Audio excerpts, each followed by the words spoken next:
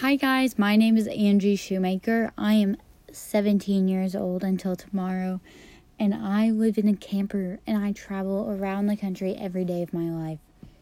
My life is absolutely insane, and I think that you guys will completely agree with that after you hear all of this. So, some background history for me. I was born in a small town in Indiana where I grew up not the most popular person in the world. I didn't like it there. I hated it. I dated a boy for a very long time, and we just didn't work out. I then met someone one day when I was going through hard times, and he lived very, very far away, like 18 hours away. I messaged him a few days later after he had went back home and absolutely fell in love. He has been the whole world to me for the past year, and I am so happy and lucky that I got to meet him.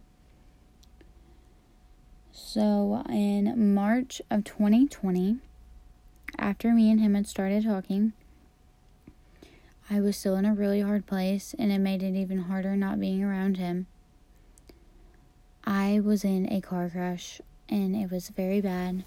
I ended up going off the right side of the road, hitting a guardrail, and almost slipping into a huge creek on the left side of the road, and then landing by hitting a little tree on the right side of the road in a 10-foot ditch. It was really scary. My family was on vacation at the time, so all I had with me was my friends. After that happened, I calmed down a lot. I tried to be happy, but, it wasn't easy. I then started talking to him a little more, and we got really close. He decided that he was able to come home for a week, which he did, and then he had to go back, which was really hard, and I'm getting so emotional over this because it was such a hard time. So when he went back to Texas, it was very hard, and I cried a lot. He ended up being able to come home a few weeks later.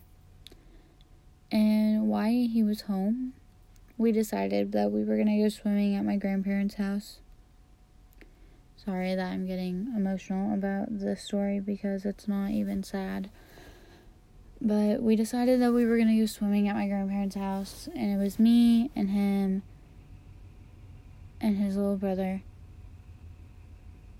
Well, me and him were supposed to jump off the 10-foot high dive that my grandma had at her pond, and I didn't jump. I got nervous and I just didn't jump.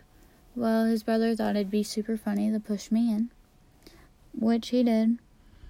Well, his brother's friend thought it'd be funny to push his brother in, so he got pushed in and landed right on top of me and broke my neck. He broke my C6 and C7 vertebrae right in half, and I was put in the hospital for 4 days. If it was one vertebrae down, I would have been paralyzed from the neck down, but somehow I am not. Even though that should have been the worst part of my life, it was such a blessing in disguise. I did not have a very nice, non-toxic environment. My home life was very toxic and very not good. So I really wanted out of there, but obviously I was 17, so I was not allowed to just move out. When I broke my neck, though, I lost my jobs because can't really watch kids and pick people up and stuff while your neck is broke. So I told my mom but I just wanted to go on a 2-week vacation to Texas to see him. He came and picked me up, and I never came back. Yes, obviously my parents know that. Yes, my parents were mad. No, I don't believe my mom was as mad as she seems to be when she's with my stepdad, but it was the best thing that's ever happened to me. But when moving to Texas, I was in college for health administration. I finished my first semester that absolutely hated it, decided to quit, go to business management, hated it, quit in the first 4 weeks. So now I dropped out of college. I had already started my own company by then. It was called Kallenbach Boutique. I hated it. I mean, I thought I loved it. I just wasn't passionate. It wasn't very good. So recently I changed it to the Kindness Boutique. The Kindness Boutique is online. You can look it up, www.thekindnessboutique.com. I'll even put a little coupon code in for, we'll make it say podcast, all under lowercase. I started that. I love it now. Now I give back to so many people every time someone orders, and it just makes my heart so happy when I see somebody order, because I know that not only are they, but I get to help someone else out.